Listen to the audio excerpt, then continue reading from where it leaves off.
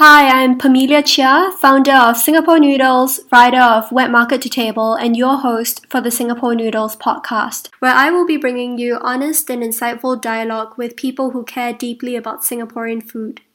If you'd like to see more content, go to sgpnoodles.com for recipes, video tutorials, and more. And be sure to check out our planner for the new year. Thank you and enjoy the podcast. Devagi Sanmugam is a consultant chef, cookbook author, culinary instructor, and the host of a number of television cooking shows. Known as the Spice Queen of Singapore, Devagi has over 37 years of experience and 23 cookbooks to her name. Her upcoming cookbook is My Mother's Kitchen Pharmacy and focuses on Indian superfoods with recipes and home remedies. Hey Devagi, how are you? Hello. Thank you so much for doing this with me. I really appreciate it. I know you're so busy. I know. It's a pleasure actually. Actually, I was listening to your interview with Chef Damien? Yes, and he was very good. I mean, he was very passionate, and it was very nice to hear. I mean, like, can just carry on hearing. I just wanted to carry on hearing, like. Yeah, I also feel that way because in interviews, right, people have to cut out excess stories or excess words because they have a word count, or maybe it doesn't fit the angle of the story. So I think podcasts are really great when you want to really go deep into what a person really feels, their philosophy. Maybe we can start by talking a little bit about your childhood. So what really influenced you to become the chef that you are today, or the cook or the teacher that you are today? Okay, I think number one, I was exposed to food, of course, definitely from my mother's cooking. And then during the school holidays, it was always my aunt. My aunt is actually my mother's eldest sister, and she lived in quarters, as in government quarters, and they had firewood stove. So that actually fascinated me a lot because in my house we were cooking in gas, and my auntie's place it was firewood. And then some school holidays, I would go to my grandmother's house. My grandmother's house is a very huge bungalow, but they have sublet it to many tenants. And then there, the subtenants will have a huge place where they have shared kitchen, like a community kitchen. Each of them has got their own, like a table space, and then they put their stove and they cook it. And all of them had kerosene stove. The type that they will pump the kerosene and all that, the very traditional one. So that also fascinated me because there were smells coming up from all these various places, because when you cook with kerosene and all that, there's a mixture of kerosene and curry smell coming in the air. When you cook in firewood, right, then there's this smoke and curry. And then at home in my house, it's a very small kitchen. So when we enter the kitchen, it's just full of smell of the Indian tempering and curry leaves. So it sort of really fascinated me. And what actually made me want to become, in my younger days, I've never used the word chef. So at that period, it was the word cook. What I wanted to be, and why I wanted to be a cook, is because I was very curious as to why my father kept scolding my mother at every meal, because he's always, even to me, it was the best food. But for my father, it's like, this is lacking in salt. This is slightly burnt. He's constantly picking faults on her food. But actually, her food was very nice. It's just that he will not give compliments. Yeah, I think it's a very Asian thing. Yeah, he would never give compliments. And then I would just wonder why my mother don't tell him off or anything like that. But I was too young to do all that. But as the years went by, and I became very interested in food, and I watched my mother, then I realized actually my father is scolding her, and she deserves it, because she does not have consistency in keeping to her recipes. Yeah. So today she might do a fish curry, and she will take like a big lump of tamarind, and on another occasion she will just put a little bit of tamarind, and then she thinks it's not sour enough, and she squeeze some lime inside. And so my father definitely think that she has meddled with the way it's supposed to be. So he scolds her. So then I realized that in order to be able to cook properly, you must have a consistent recipe, and it has to be written down. So that's how it all started, my interest about food, right? And I was always surrounded by food.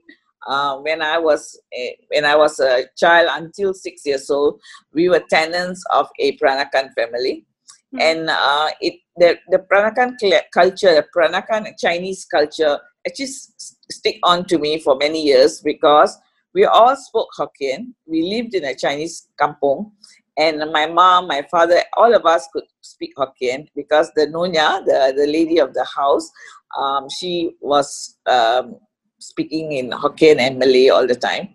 And then every festive occasions, we are part of the whole family because we are tenants in their house. So therefore, every Chinese New Year, we celebrate with them, from making all the kuehs to putting out red curtains in our house and all that. And we were doing it even after we moved to our HDB flat for many, many years, because as soon as Chinese New Year come, my mother would sew us red colored dresses, you know, and then we had that kind of a rub off of the habit for many, many years. And so from that experience of seeing that a cultural difference in the Indian food and the Chinese food, right? Even though, for example, we would eat all the kuehs, but when they come and give us some pork dish, my mom will not eat because my mom and my father do not eat beef, or they do not eat pork. So therefore, I wasn't allowed to eat as well. So there was a kind of a like barrier. You can't eat certain food, but you can eat certain food because we are Indians, you know. And then when we moved to a HDB flat later, when I was in my primary school, my block had my neighbors were a mix of different type of job people, right? For example, I had 3 hawkers in the same block. So one was a kueh seller in the market, and every balanced kueh around 11:30 in the morning, we will get it. Wow. So we indulge in kueh, right? And we, as children, we will pray that he will not finish selling the kueh.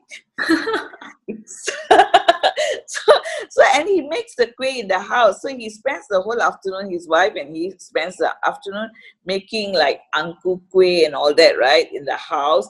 And then they will sort of grease it with oil so that it will stay moist for them to sell the next morning. So, and then they had a charcoal stove where they would make something like a kueh baulu, but I can't remember the name, but it was like a very big version of a kueh baulu made of it's very eggy kind of cake.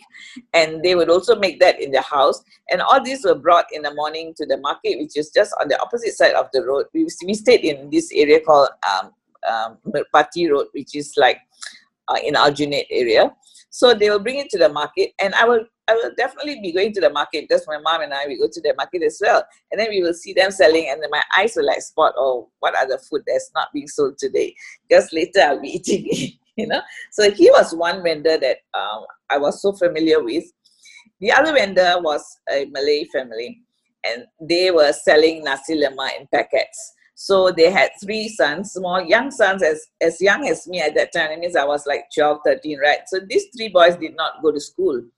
And every day the mother will just make nasi lemak, wrap it in a banana leaf with the outer layer of newspaper, put it in a rattan basket, and these boys will carry it to every block, every floor. They will just shout, nasi lemak, you know, they will shout, and people will just get by. It used to be like 15 cents. And the boys never went to school, and every day they just spend time at home, picking out the chili stalks, peeling the shallots and all that. And then the makcik will just pound. She never had a blender. She never had a grinder. She will just pound and pound and pound chilies, you know. So her nasi lemak had chili sambal that had very coarse texture and very little sugar, unlike the nasi lemak that people eat these days with a lot of sugar in the sambal. And it was very, very nice. And she was one vendor that I grew up with as well. And the other one was the lady who was selling chi chong fan. She stayed in my block. And she would wear a very nice Chinese, I don't know whether you call it some food dress. I mean, it's like those blouse that has got a high collar and all that, but she'll wear pants with it. And then she had a pole on her shoulder with some food and several stools dangling on the other side. So she will just go house to house, tuck her so-called stall there, And then when you ask for chi cheong fan, she'll take it out from a bowl and she'll just use her scissors and snip, snip, snip.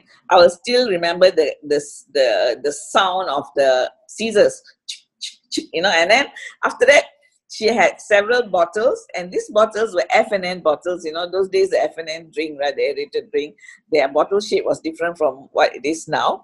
And these F&N bottles will contain the sesame oil, the hoisin sauce, and chili sauce. And then the cap of the F&N bottle will have holes punctured. And then she will just sort of sprinkle on a chi cheong fan, which is served on a kind of a banana leaf. No, not banana leaf. I cannot remember what leaf it was. What kind of leaf that people use for rojak and all that as well. So she'll just put the chi cheong fan inside. And then she had another bottle with bigger holes, and that would have been roasted sesame seeds. And she'll just sprinkle, and she'll just put toothpick and then give it to us. I grew up with all that. So definitely I was always exposed to food, and I wanted food all the time. Do you feel like it's just your experiences, or is it like in general, everyone from your generation, they were equally as exposed to food as you were? I think most people were exposed to food, but the thing is, not everyone cares about what they eat. Not everyone observe the little things in life, and you understand, because each makeup of a person is different. Maybe someone was just looking to see their hairstyle or something like that, Whereas I was more focused on food, and then there was a period when my father was jobless for a few years, and during that period, food was very scarce. I have 7 brothers and sisters. I'm the oldest. So we have to find food for everybody, right? And at that period, it was a depression period over in Singapore. Many people were jobless and all that. So during that period, the United Nations was giving out food rations to all these families. And of course, my family enjoyed the benefit as well, because there are so many children in the family, right? And the food stuff that they gave were all so-called what we call European food. There was pasta, there was soya beans, there was whole wheat grains and all that, right? So, and my mom, she was never been exposed to non-Indian ingredients apart from the Chinese ones and all that. So she didn't know what to do with pasta. She didn't know what to do with soya bean, So then eventually, of course, with a bit of talking to the neighbors and all that, we realized that pasta is just another form of noodle. So we started boiling it in water, making mee goreng. We never made pasta as in Italian, but we made mee goreng with it.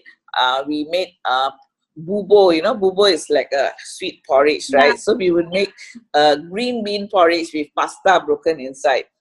And we would make upuma. Upuma is an Indian dish with semolina, but my mother would boil this, and we'll make an upuma with it. So we had a variation of the pasta dish, the spaghetti actually.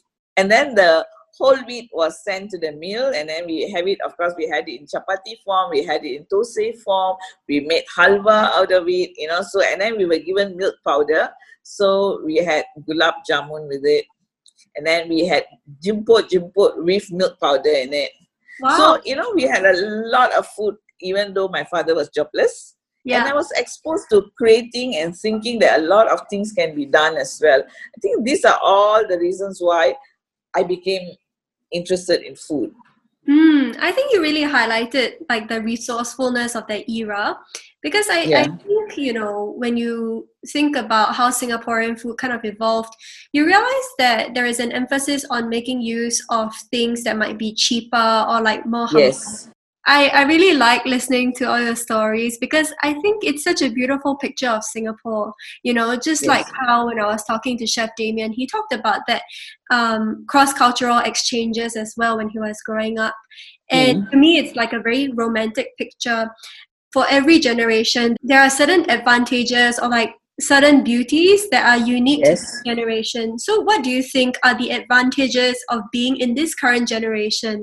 Yes, definitely. I mean, I've enjoyed the other world, and I am currently enjoying the current world as well. I mean, I like the social media part of life because it draws me nearer to food as well, because now I'm not only educating myself about the food of my neighbors and my friends and everyone in Singapore and Malaysia, but I can go as far as Iceland or anywhere to see what people are eating.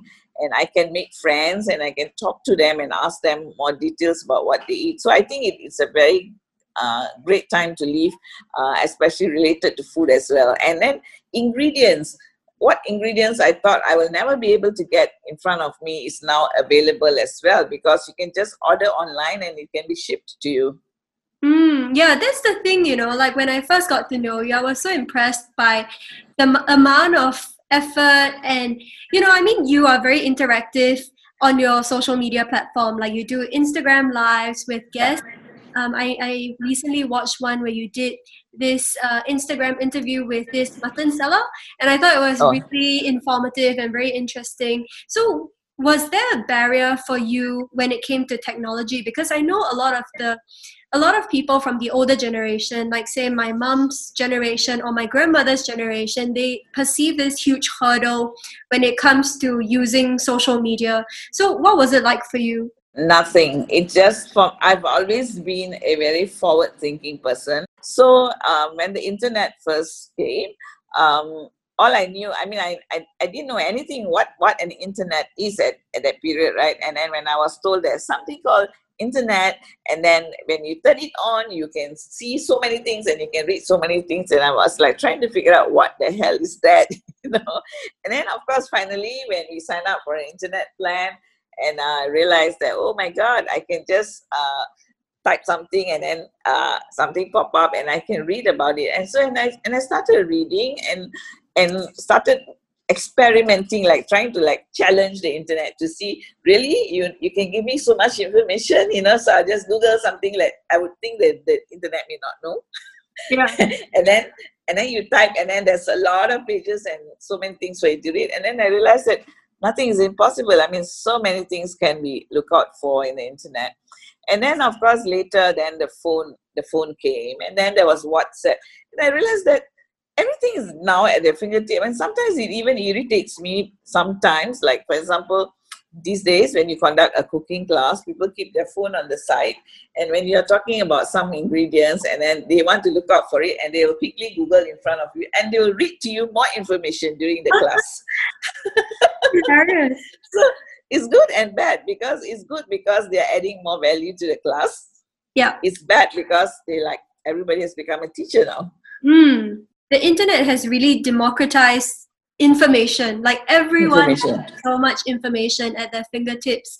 But I would like to know what you feel about technology in something as personal as, say, a cooking class. Because occasionally I work for a cooking school here in Dalesford, and I think one of the biggest barriers for my boss to really embrace technology is that he's afraid that you will kind of compromise or you'll lose the human touch and that personal touch and connection when you use technology in your classes. So what is your take on that? I do not see in that same line. I think it helps a lot as well, because first, number one, for me, like social media, internet, anything, it sort of draws more people towards you. And it's less time consuming compared to those days to reach out to people. So I think in that sense it's good. But there are one or two things that I don't like about the social media, and that would be for example, someone attends your class and then they post the recipe that they learn from your class on their blogs. And this is something that I don't like, because you pay, people like me, we teach as part of our livelihood. This is how we earn our money. And then you suddenly put the recipe there, and when you ask them to take down the recipe, they'll just say things like, oh, I already paid for the class, the recipe is mine. So such things also happen in the internet. And then I think this is some ethics. Some people are unethical, but then you can't control them, because it happens in a normal situation when there's no internet as well. Those days when we have no internet, we would advertise for cooking classes in the newspapers. And then people would call you, and because there was no way for them to check what is your next week's class or anything, so they just have to ask you, right? And so you have to be patient enough to be able to answer every question and the number of calls that come to you. But these days you can just say, please go to this site and every information is there. So that's good and bad, yeah. Yeah, you know, when you were talking about the recipes, right, and how people kind of disrespect the person who came up with the recipes, I think it really reminded me of the incident many years ago when I think Lana chocolate cake, they were trying to sell their recipe and people were balking at the amount that they were asking for. Because they were like, how can it be so expensive? It's just one recipe, but they don't see the amount of hard work and the cost incurred when you're testing and developing a recipe, right? Yes, definitely. I mean, I'll tell you a simple, not simple, it's just a little part of my life that is quite humorous and something that at that time I was so angry about because I was teaching putu mayam in a cooking class. And a guy rang me up I mean, this was the time when there was no internet or anything else, just phone calls, right? So this Chinese gentleman rang me up and said that he wants to learn putu mayam, but he can't attend my class because he's in NS and can I fix it for a Sunday morning? And I really didn't want to teach him, but he kept on emphasizing. At that time, I was teaching classes at $30. So I mean, that was many years ago, right? It was $30 for a cooking class. So he kept on saying that Sunday he wants to come and he don't mind paying more. And when he asked me how much do I charge, I was so naive and silly. I just told him $50. That means extra $20 to teach. And he was 1-to-1. So he came and he was a fantastic, enthusiastic student. He wrote down notes and asked me a lot of questions and then finished. The following week, I advertised the following week's cooking lesson, and I saw another advertisement that someone says he is teaching hawkers how to make putu mayam and it's $500. Oh my God. Yeah, and it was his phone number. So I was like so upset. I was angry. I mean, I don't know the feeling that I had because I just felt so silly that I charged him $50 and someone is actually charging $500 to learn and he packaged it as hawker style putu mayam, you know. Yeah. So I rang him up. I didn't tell him who I am. I disguised my voice. I was just so angry and mean. And I asked him, what is this class about? And he said, oh, I'm teaching hawkers how to make putu mayam. So I asked him, where did you learn how to make putu mayam? He said, oh, I went to India last year. Oh my God.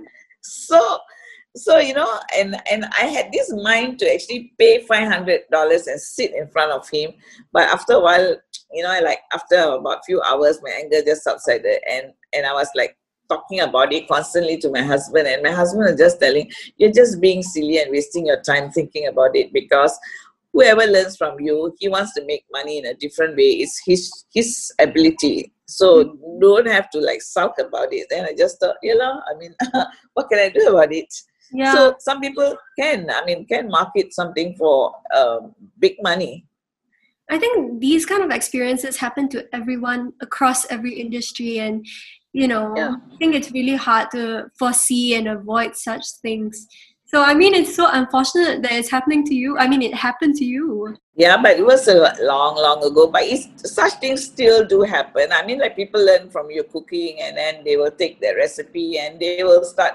I mean, these days, especially with the COVID, right?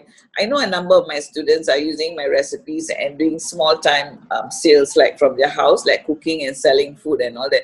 It doesn't matter to me, actually, because I really, decided that, okay, my focus is on teaching and I'm going to teach and I'm a good teacher. So I will just be like that. And I can't become a millionaire by teaching. Mm-hmm. So, but I can be a millionaire if I start selling my recipes, right? But it's not something that I'm thinking of to be a millionaire at the moment. I think it's really a fine line because, I mean, at what point does a recipe stop being your own? Because first of all, I think recipes don't come out of a vacuum. That's the first thing. Right. And the second thing is that, if people put their own spins on it, like how much changes does it have to go through before they can call it their own? So I think these 2 points make it a very gray area for everyone to navigate. Yeah. Okay. So for example, let's say I have a recipe for, say, a fish curry. So this recipe is not from a book. It's the base is from, say, my mother, the basic cooking, right? And the taste that I inherited since I was a child. So this is my base. And from that, the recipe will be modified to be better or to cut down on something. So several days of research is being done, several days of R&D, as I call it, right? I mean, research and development. So even if it's my mother's fish curry recipe, if I want to start teaching it, it has to be done in such a way that it is marketable to across the board to every race, right? And number two, I have to make sure that when someone goes home, I'm not going to teach her a pinch of this or a handful of this. So I need to measure, I need to do everything precisely. So when all the homework is done, the people come and attend the class and they go back with this recipe. So the recipe don't need any more modification unless they want to market it as just, then they probably want to add some coconut milk. I mean, there is more ways that you can modify the recipe.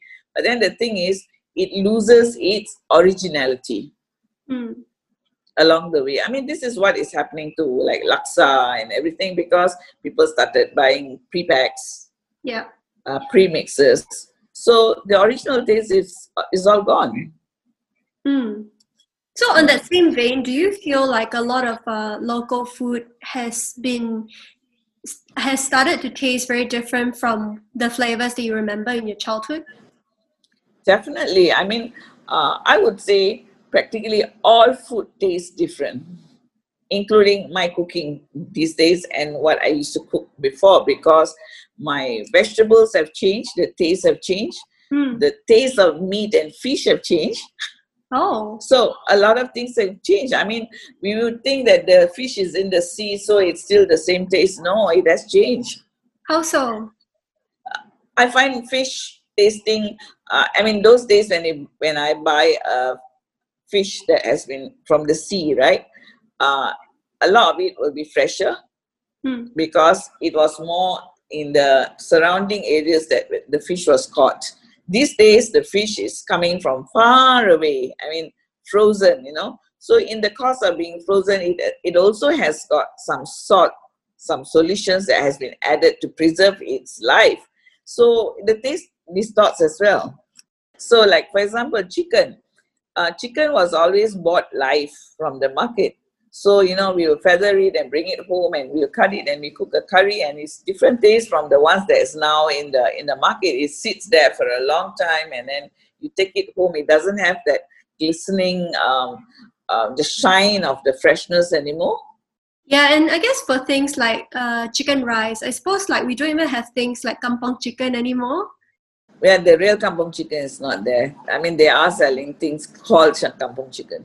But I heard that they put like turmeric powder and things like that to make it Yeah, correct, to make it yellow. Because the real kampong chicken will have a yellowish tint. It's just, the fat is also slightly yellowish. But these days, yes, I know that it has been colored. You can see. I mean, how can every chicken be of the same color, you know? The chicken rice is another thing, because I started eating chicken rice when I was around 19 years old, right? And for me, as an Indian, it is not part of my cuisine, but it is something that, wow, it's Chinese food, and chicken rice is one of the best, you know? And for that, at that period, it was sold at 80 cents per packet, and it will be boneless chicken, and the chicken rice sambal is just out of the world. And there will be sesame oil, and it's so fragrant. But these days, right, the chicken rice sambal is something that I would never even bother, because everybody, practically most of the market shops around the places that I go to, they don't make their own sambal. They buy pre-made ones. Central kitchen kind of thing? But yeah, central kitchen, and then it's packed and sold for anyone to. That means anytime you want to make chicken rice, you can buy this sauce ready made for you to use. Yeah. I always thought that the hawkers actually make their own. No, not all, 100%. Okay, so let's talk a little bit about Indian cooking, because, you know, that is the area that I feel I know very little about. So, okay, I know there are different kinds of Indian food. Like, broadly speaking, I suppose you could divide that into North Indian and South Indian cooking. So from my Yes. understanding, North Indian food is very heavy on dairy, like yogurt, like cream, and then South Indian tends to be more like focused on vegetables and coconut. Is that right? Not all parts of India use coconut. I mean, like we use coconut, but certain place or other certain states in India, the southern states, use, like for example Kerala. They are more heavy on coconut. In Tamil Nadu, not that heavy on coconut, but we do use coconut. But when you say South Indian cuisine is predominantly spicy. There's a lot of chilies and pepper and a lot of different spices, and then quite a lot of people use tamarind in different forms. So it can be the kind of pulp like tamarind that we use here, or it can be kokum, or it can be a dried black tamarind. So there are many versions of souring agents for Indian cuisine. And then of course we use what you call a variety of whole spices along with powdered spices as well. Yeah, and I realized that there is no such thing as curry powder in India. And like apparently in India, curry is not even a word. Yeah, curry is something that the British started coining, like, so it's a sauce. So when you go to Tamil Nadu and you tell someone that you want to eat curry, it means you want to eat meat. Oh, meat. So it's like meat. Curry is actually meat in Tamil. Oh. In Tamil. So it's the British who came out with all these words like called curry, and we call it curry. When in India, when we say இன்னைக்கு curry ஆக்கலாமா, that means shall we cook curry? They are not talking about as a sauce. They're talking about let's cook meat today. Oh, what would be a word that people use to describe something like a curry? Colombo. Colombo? Colombo is like sauce. Colombo, right? It's anam. Anam is sauce. So these are the two words that people use. Like, so that for example, you say fish curry, right, in Singapore and all that. But in Indian homes in Tamil Nadu, they say meen Colombo. Oh, I've never heard Meen of is fish. Yeah, Colombo. If you Google Kulambu. And do we use that word in Singapore? Yeah, in a lot of families, people use. Oh, that's amazing. Okay, so there's also another category of Indian food that you can find in Singapore, and those are like the fusion dishes, right? Dishes that are found in Singapore, but you can't find in India. So things like roti prata. It's not that you can't find roti prata. It's just that it is there are a lot of dishes that have sort of changed their the original taste and look when it came to Singapore. I mean, after people arrived in Singapore, they modified some dishes to suit the locals. For example, the nasi biryani. Okay? The biryani in India and biryani in Singapore is totally different. Because in India, when they make a biryani, the biryani the meat will not have a lot of gravy stuck to it. The rice will be very flavorful, and the meat will be like either boiled or cooked with it. Whereas in Singapore, we tend to like a biryani that has a mutton or chicken that has got a bit of sauce stuck to the meat. And then the roti prata. So they originally Kerala, from people from Kerala brought their recipe, and that was the Malabar Parota, as they call it. So the Malabar Parota actually uses less oil than the roti prata in Singapore. And it's fluffy, and it's usually served for breakfast with an egg curry. Oh. Yeah, it's usually only served with an egg curry. It was never served with mutton curry and all that. But this mutton curry and all that, now when you go to India, you can find it throughout the day in the menu. But in homes, it used to be a breakfast dish with egg curry only. But the prata that we have in Singapore in itself, it's quite different, right? I know that in India, they have something called the paratha. So paratha is a North Indian word for a flat bread, and the bread it's not a fluffy type like the roti prata. It is something like another version of a chapati. It's heavier. Whereas the Malabar parota is actually just plain flour which is with a little bit of ghee and maybe a bit of condensed milk or sugar with it, and then it is flipped. So the pastry is basically thinned down. I mean, the dough is flattened until it's very thin, like paper, like something like a filo pastry, and then it's folded or coiled and then fried in oil or ghee, so that the outside is crispy and the inside is flaky, and then it is served with a curry in Singapore. So then again, the dough itself has changed, evolved over the years in Singapore, because during my younger days, the roti prata is always made really very fluffy, soft, really soft inside. So you can actually pull layer by layer, like how you can eat like croissants or something. You can pull layer by layer, and the layers are so thin that you can just pull it up like a tissue, and then mix it with curry. That's the way it used to be. But these days, the dough has become thicker because the flipping of the dough has become restricted. Mainly, number one is because the area shop space is limited. So the area where the cook is given to flip his prata has become narrower. So he can't flip his prata much. Yeah. So it becomes smaller in folds. So therefore not as fluffy as it used to be. And then they used to make real curries. When I say real curry, means every day the cooks will cook a curry for the prata those days. But these days it's not the same. For example, a dish that goes along with prata is dalcha. I don't know whether you've heard this word. Yeah. Dalcha is served with biryani as well, right? Yes. So dalcha is dal and meat cooked together. Usually mutton ribs cooked together with vegetables, right? But in the shops these days, their dalcha is just a bit of dal and meat curry powder. And so you smell this raw curry powder. It doesn't have the meat taste. So to simulate the meat taste, they just probably put some MSG inside so that you get this taste of a umami. I see. So things have changed. I mean, the prata taste itself have changed. The nasi biryani has changed.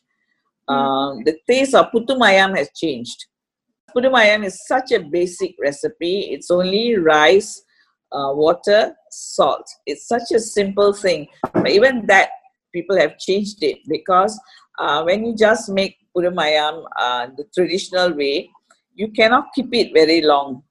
Because it's rice based, so after a while it will turn rancid, because rice has got sugar in it, so it will ferment. But because they have to do hundreds and thousands of putu mayam as a business, they started making this in factories. And then in the factories, definitely they are adding some preservatives to the dough, and also they've added, besides rice, something else, so that it will be a bit shiny and it will not break very easily. So the taste of the putu mayam have changed as well. Growing up, right, I did not eat the same chendol as what they are selling these days. It was totally different. It was rice and sago vermicelli made with a muruku press. Wow. Short ones, right?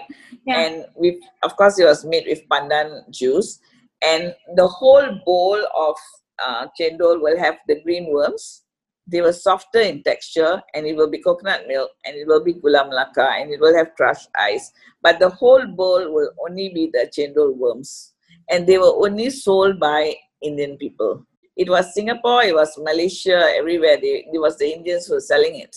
Wow, I can totally imagine how, the muruku press can be used for something like that. It's so beautiful. Yeah, I make my chendol, the muruku press, the easiest instead of wasting time. Nowadays, the chendol is made using kind of like I wouldn't say a colander, but kind of like a grater, right? Where you grater. Yeah.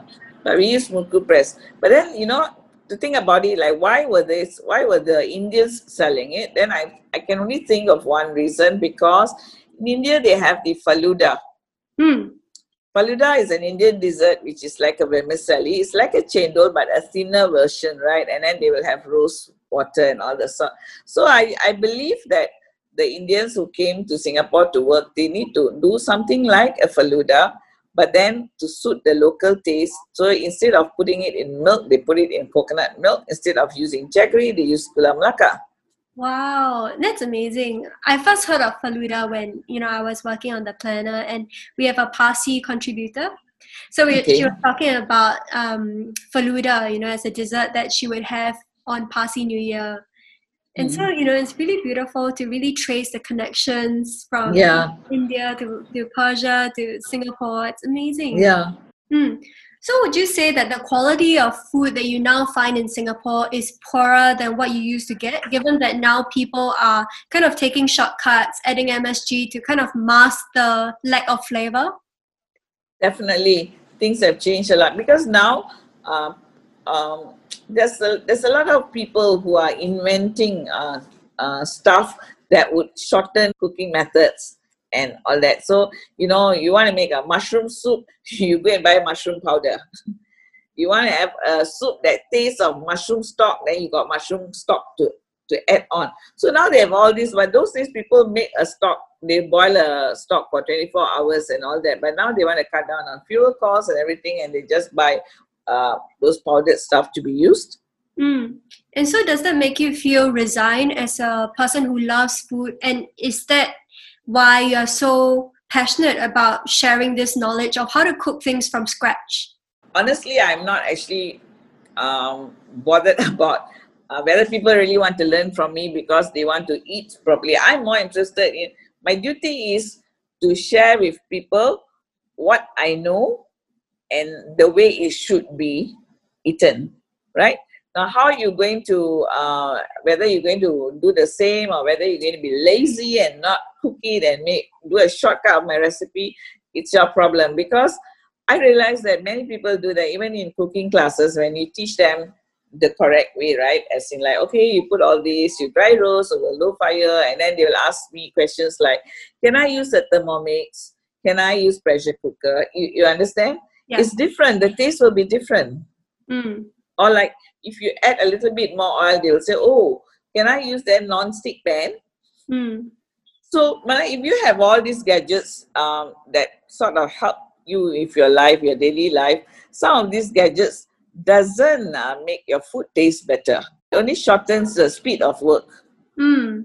So what is your sentiment or your feeling when it comes to these kind of comments? Does it make you feel very resigned? Because I know that there are people in two camps. So some people believe that no, heritage food should taste this way, and people should try to replicate the same flavors using very traditional methods, even though it takes longer. Whereas there's another group of people that say that we have to evolve Singaporean food to fit our busy lifestyles. And, if the traditional methods put people off, then we should come to a compromise. Okay, I believe that instead of just saying and talking even before trying, right, people should try once in their lifetime the original traditional method of cooking something, and then they know the actual taste, how it should be, and then they decide how they want to modify. Because you can also modify a dish because you don't want it to be so spicy hot, or you can modify a dish because you don't like cardamoms because your family nobody likes that. So you can modify that, but you should try at least once to go through the whole process and then decide what you want to do with your whether you want to use your new age gadgets or whether you want to use your premix, or but at least you have tried and can talk about it. But if you have not tried doing it, don't shun it. Don't say, oh, I think there's a shortcut method, I rather follow that. Mm. And speaking of modifications, I follow you on Instagram and I've been seeing all the wonderful thosai experiments with Okay. whole grain flours. And I remember you telling me that a lot of Indians tend to be diabetic because of the high consumption of rice in their diet. So can you tell me a little bit about why you started tweaking all these traditional recipes? Okay, so then, for example, right, thosai is done with rice. Rice and urat dal and some fenugreek and all that. So for years, I enjoy the thosai very much. But then as I grew older, as I became more involved in like working with the health promotion board and all that, right? Yeah, I mean, and also I realized that my family themselves itself, right? For example, my mother my mother is diabetic. Okay, she became diabetic when she was in her 50s, and so two of my brothers, and one of my brother and two of my sisters, they are all diabetic, and my husband is diabetic as well. So then, when I looked at it, I was wondering, they are all not. I mean, at least I can say I'm on the plump side. They are all very lean people. My husband is very lean. He exercises like crazy and all that. But what I realized is all of them, right? They don't snack. They do not snack. They don't go for desserts, but they eat a very whole uh, main meal. That means lunch, dinner. It's a lot, Mm. and the a lot is the rice that fill up their stomach. Yeah. And this is not like just my family members. I realize that it is when I go to an Indian restaurant, I see the waiter putting like 5 portions of rice in one person's table for them to eat. Whereas I would have, in my diet, right, it's always been like 3 tablespoons of rice. It's not like I cut down. It's just that I never wanted rice. I wanted my vegetables more than my rice, my carbo. So I grew up like that. But then I realized that many people grew up eating more rice because the parents always tell them, eat more rice. Oh, that's You need true. you need to please your mother, because if you don't eat, that means your mother's food is not nice. You need to please your relatives because you're visiting someone, and if you never finish the rice, they'll be offended. So people have been like always eating rice, and in India it's the same, because in Indian cuisine it's just not one course when they sit down. For example, a vegetarian meal, right? First they will have a big mountain of rice, and then they will start off with plain dal, which have no vegetables, nothing. And this is supposed to like sort of like, it's an introduction to your empty stomach. Like, don't shock your stomach, right? So it's very light and mild. And then after that, you add your sambar, which is your like vegetable and quite heavy. And then you have all the side dishes. And when you finish all this, then you eat rasam, which is a spicy kind of soup. And when you finish all that, you have yogurt to alkaline, what do you call it? Alkalize, I think. the whole system, and so that the good bacteria from the yogurt will go and break down all the food inside. So that to eat all these various course, right? You need to have rice. So they will finish all the rice. And when you eat all this rice, then what happens? You become lethargic, you become tired, and then you may just go and lie down or sit down. And then you put on weight, and then history repeats. You become obese, and then you become diabetic, So I decided that thosai is something people like to eat. But whether a thosai is made with whole grain, whether it's made with millet or not, it doesn't matter, because traditionally, my forefathers were using millet. They were not using rice to make their thosais. They were all people who farmed millets first, then rice came in. Yeah. So millet thosai is very healthy because it's low glycemic, and the forefathers were never diabetic. That's very interesting because, when I started cooking more Indian recipes from Indian cookbooks, there was one called India, the Cookbook by Pushpant. And I know this Pushpant. Yeah, there are a lot of recipes for the bread component to the dish. So things like puri, like I think what you call batura, right? Batura. Yeah, and it's always made with whole grain. So I was very excited because, for the first time, I was exposed to things like maybe using spelt flour or like using rice flour. And it became a lot healthier because of the fiber, Yes, because, like in India, actually, they have like rice museums and millet museums where they stock all these seeds from ancient heritage seeds, right?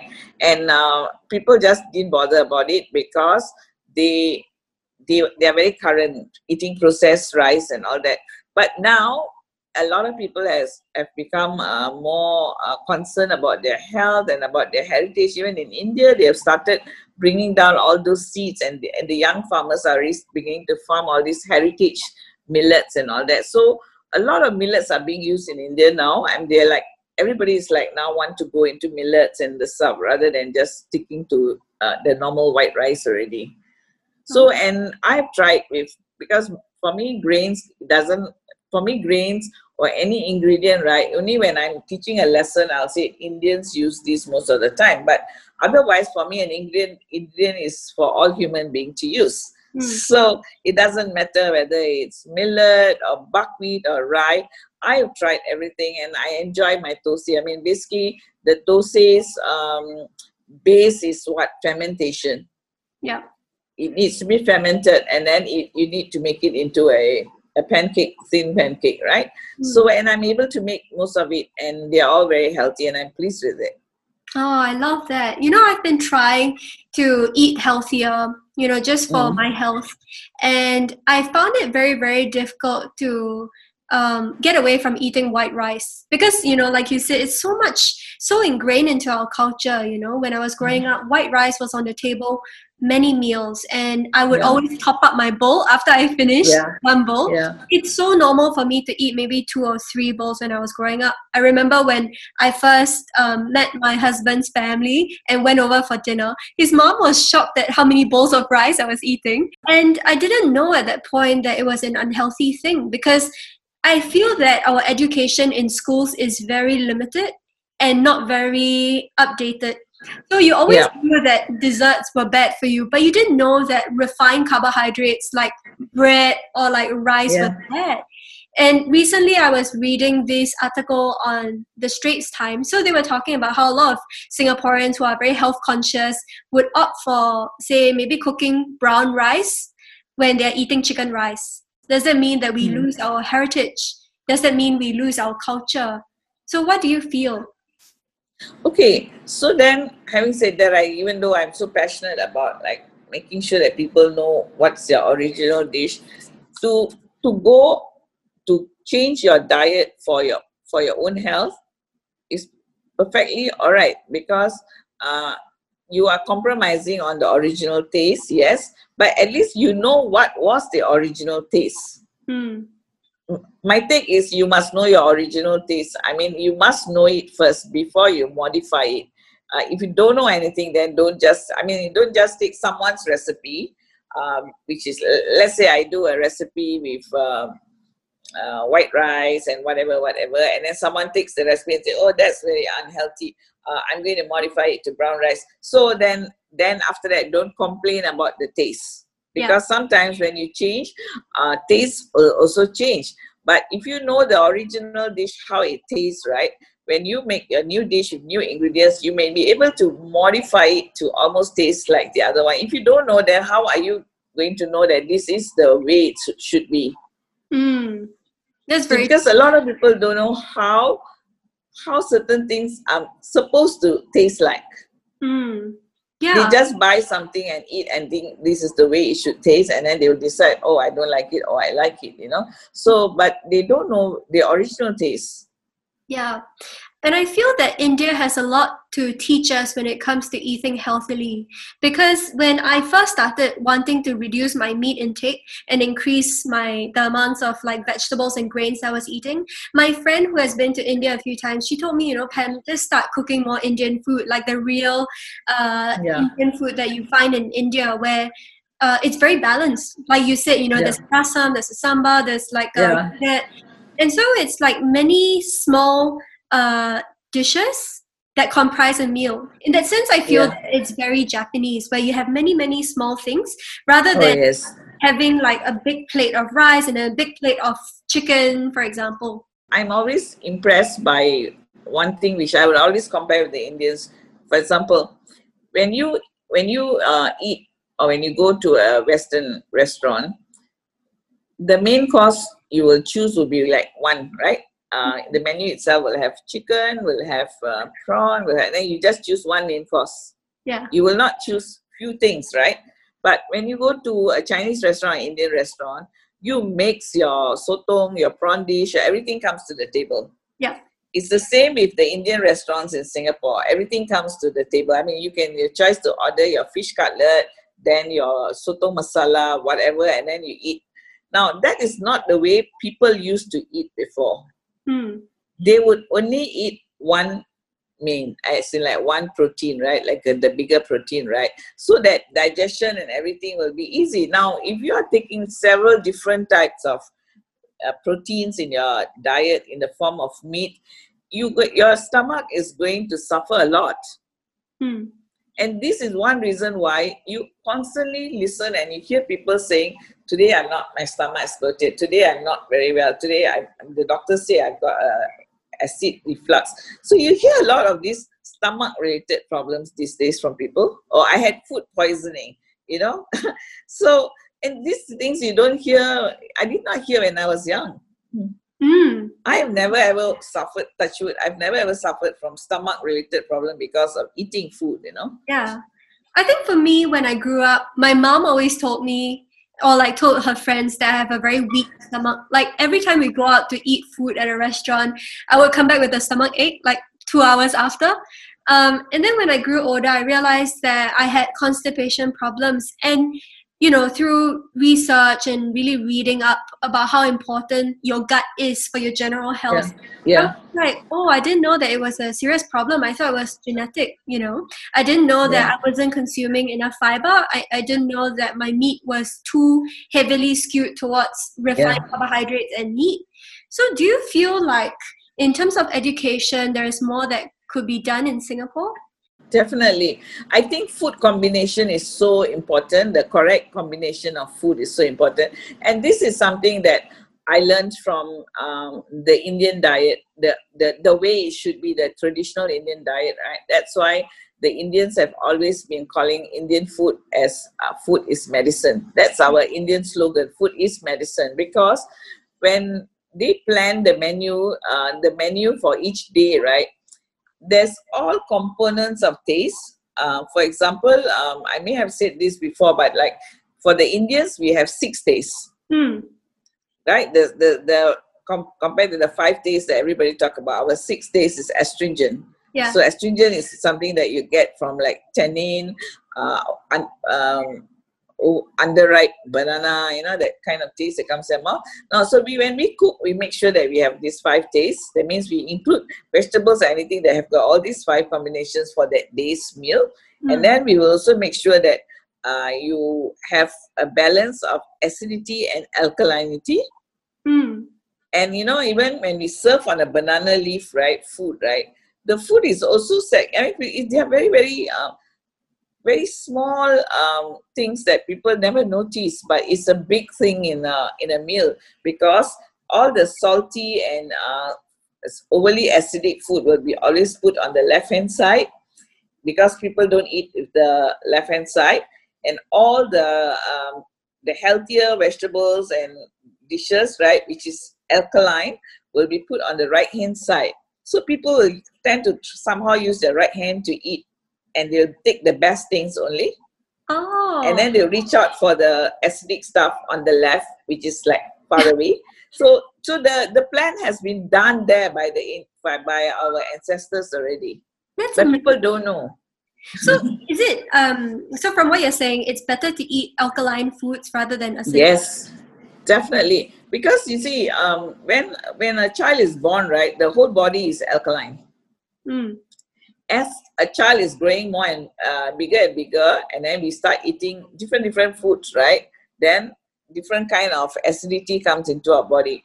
We come to a point when we become old, our body is more acid than alkaline. So if you change your diet to more alkaline, you actually look younger, stay younger, and you feel more energetic. No wonder you look less diseases will come to you. Yeah, no wonder you look so good. Do you mind if I ask you how old you are? I'm 65. Oh my god. And your skin, everything looks so good. I can't take it. I understand that you have a cookbook on these kind of natural remedies coming up. So does it have all the information in it? This book, which is called my Mother's Kitchen Pharmacy, is actually a book about ingredients that the Indians have used for medicinal purposes, for the purpose of medicine, but not to eat as a medicine. But like I said, food is medicine, right? So they cook that particular dish so that you will be feeling better or you recover from certain illnesses, So I have about 90 over ingredients like that. Some ingredients are very rare in Singapore. They're only seasonal, as in like they may be imported from India. And even in India, it's maybe seasonal, but people eat those things to keep themselves warm or to get rid of skin problems or something like that.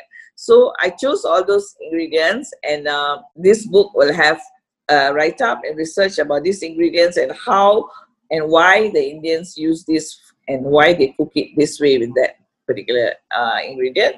And then there will be 1 or 2 recipes with it. Yeah. I really think that this philosophy of food being medicine is so intrinsic to the Indian community. I remember how when I was going to the wet markets to write the book, the cookbook, I was buying things like moringa and snake gourd, and the Indian seller would say, "Oh, you know how to cook this?" And then he starts like sharing about all the healthful properties. Yeah. And he's like so passionate about it, you know. And I was like, "Whoa, is this like really common? Like, I mean, is it really common for all Indians to kind of know from their mothers and their grandmothers about all these healthful things?" Okay, since I'm in my 60s, so my mother is in her 80s. So she has already acquired that knowledge from her mother, right? So she passed that to me. A person who is in her 60s can impart this knowledge that she learned from her mother to her daughter.